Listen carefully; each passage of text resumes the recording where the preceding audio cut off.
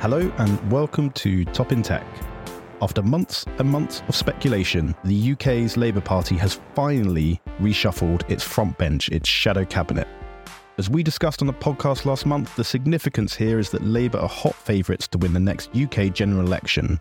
So the changes now are significant because many shadow cabinet members are likely to assume these positions in government were Labour to take power at some point next year.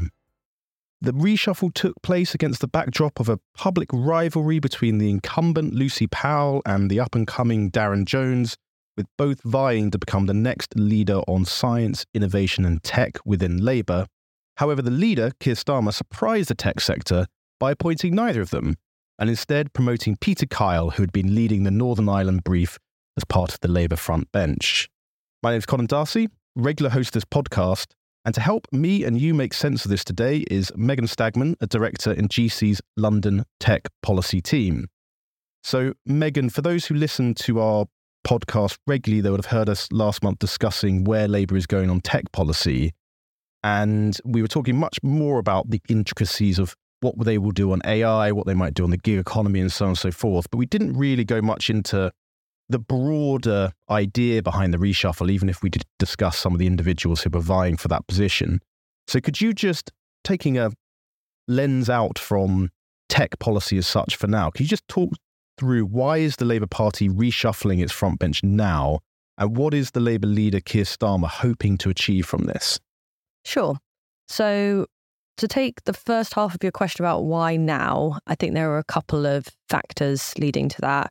As you alluded to, the general election is now not that far away. And so I think we can expect this to be the last reshuffle of the Labour front bench before then. So Starmer's getting in place the team that he would actually have kind of leading these briefs were they to come to government. I think another factor in timing is that the Labour Party conference is now not far out. So that's about a month away. And so putting these people in post now gives them a few weeks to get up to speed with their new briefs before that happens. And then I think a final thing that it's worth pointing to is the Labour strength and position at the moment. So with Labour having a 15 to 20% lead in the polls, Starmer obviously has far greater control over his party and his team than he has previously, meaning that he can make these quite dramatic reshuffles, probably quite more extensive in the changes that we've seen than we were expecting, without relative controversy, and even just to kind of put the cherry on top, making a policy announcement about not raising income tax under a Labour government on the same day as doing a dramatic reshuffle. So I think all of that points to the fact that Starmer feels confident that now is a good time to do that sort of process. And then I think to the second part of your question about what is he looking to achieve, a few things. Firstly, the reshuffle allowed Starmer to align his front bench to that of the government. So we saw the machinery of government changes earlier this year, with DCMS obviously being broken out into different departments, with the remaining kind of CMS part remaining to look at media, advertising, music, etc. And then the DCIT department looking at more tech-related policy areas. So the Labour front bench now reflects that, and the shadow DCMS brief that was previously is now kind of shadowing DCIT and matched up like for like. I think there's also an interesting point about the slight change in titles. So it seems that Starmer has done this reshuffle in part to signal the kind of pro-business attitude that we've increasingly been seeing in recent months. So, for example, Angela Rayner previously had an explicit focus on future of work in her title, and that's now been stripped away.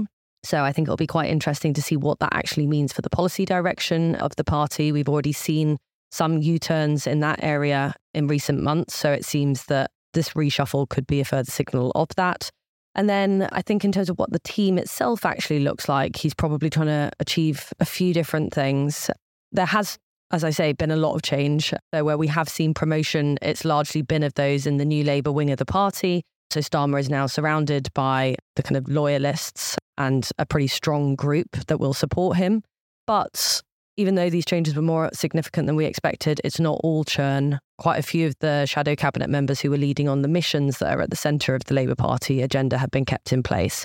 So I think he's clearly planning to continue that focus on missions and transfer that into the upcoming manifesto, but also surround himself with a slightly different group of frontbenchers.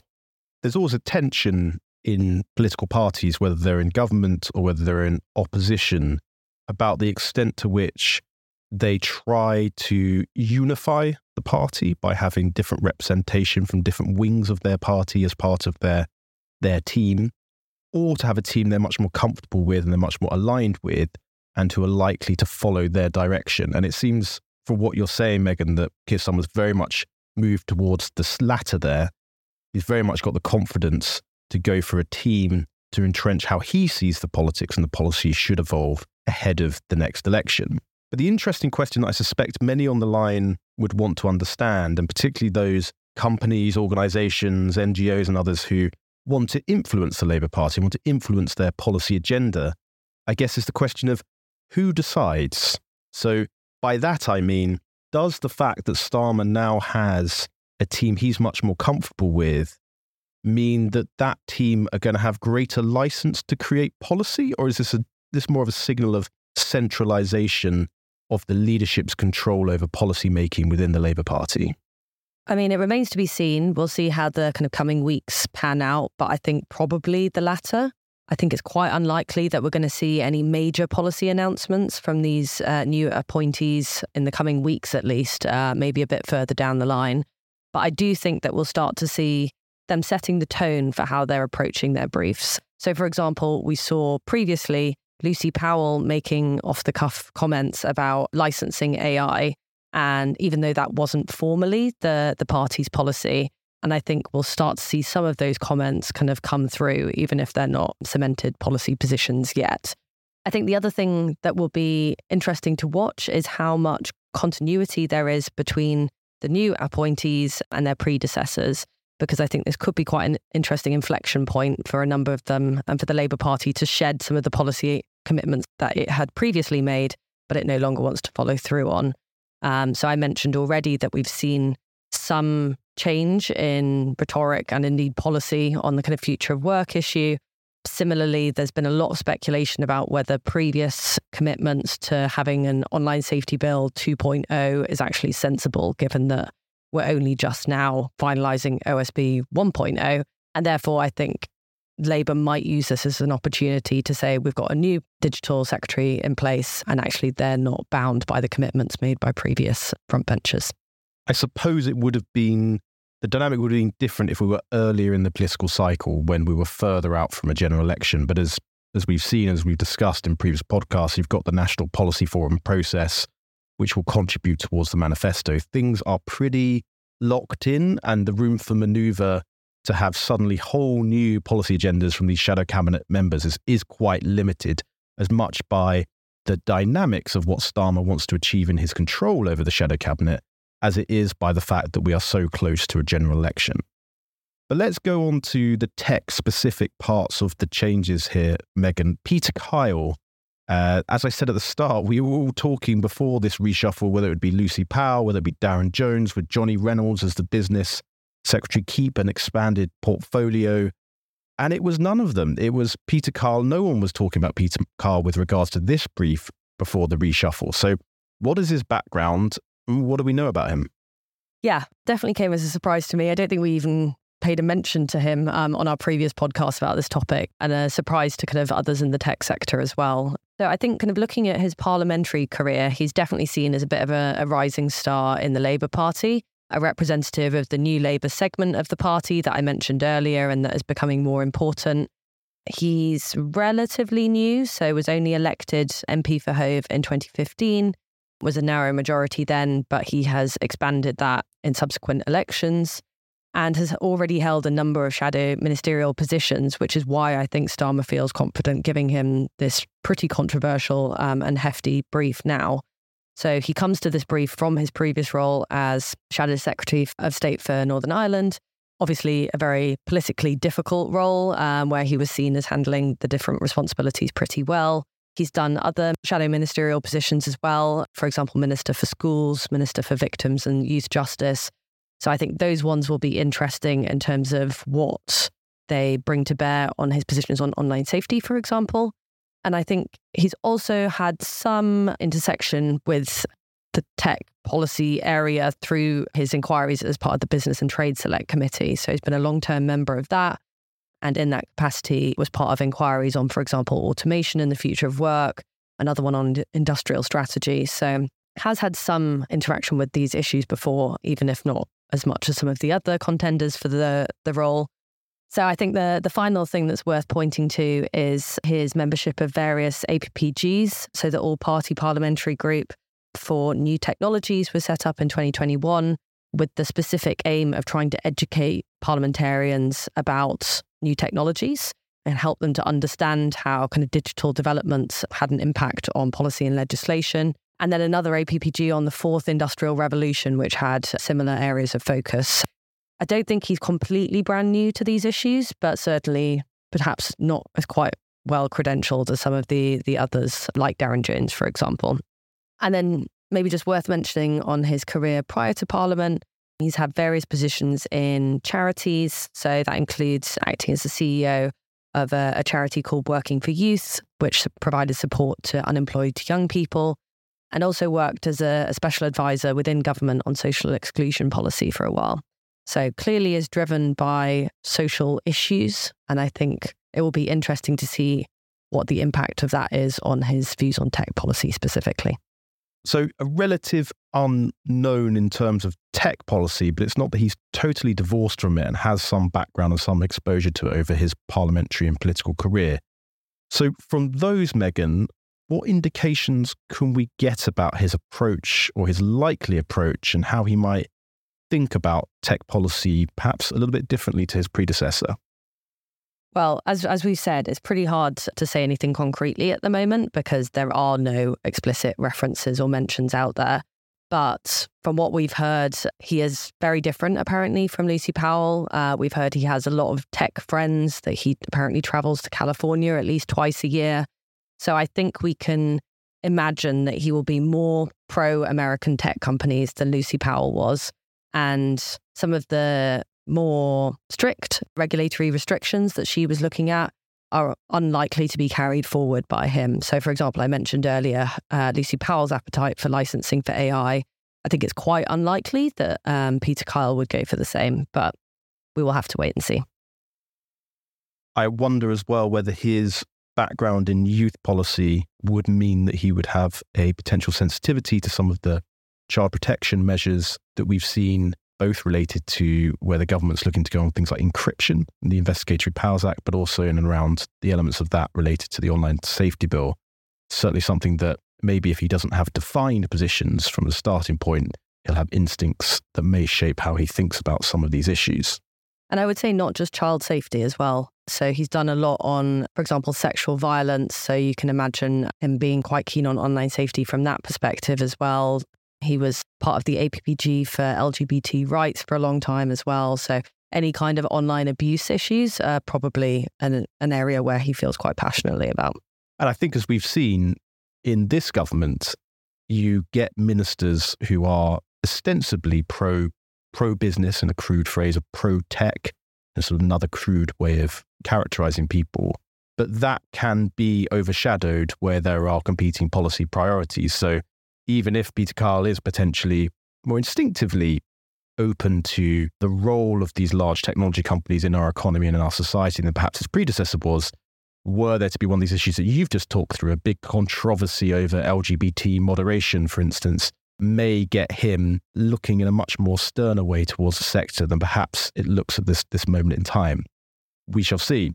The final thing I just wanted to conclude on, Megan, you mentioned at the start that what was the original digital culture, media and sport brief got broken up earlier this year, with the digital part going across to where Peter Kyle's going to be scrutinising and the rump of it remaining as what is now known as the culture, media and sport department. We have a new shadow there on the Labour side, and it's not that they're entirely without an angle on tech policy.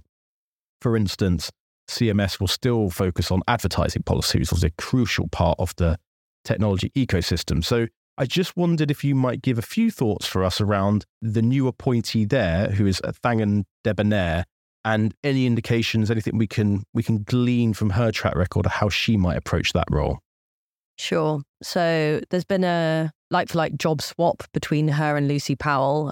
She was previously shadow leader of the House of Commons for, I think, 2 years. So she was there for a while. And Lucy Powell is now going to take up her job while she does CMS.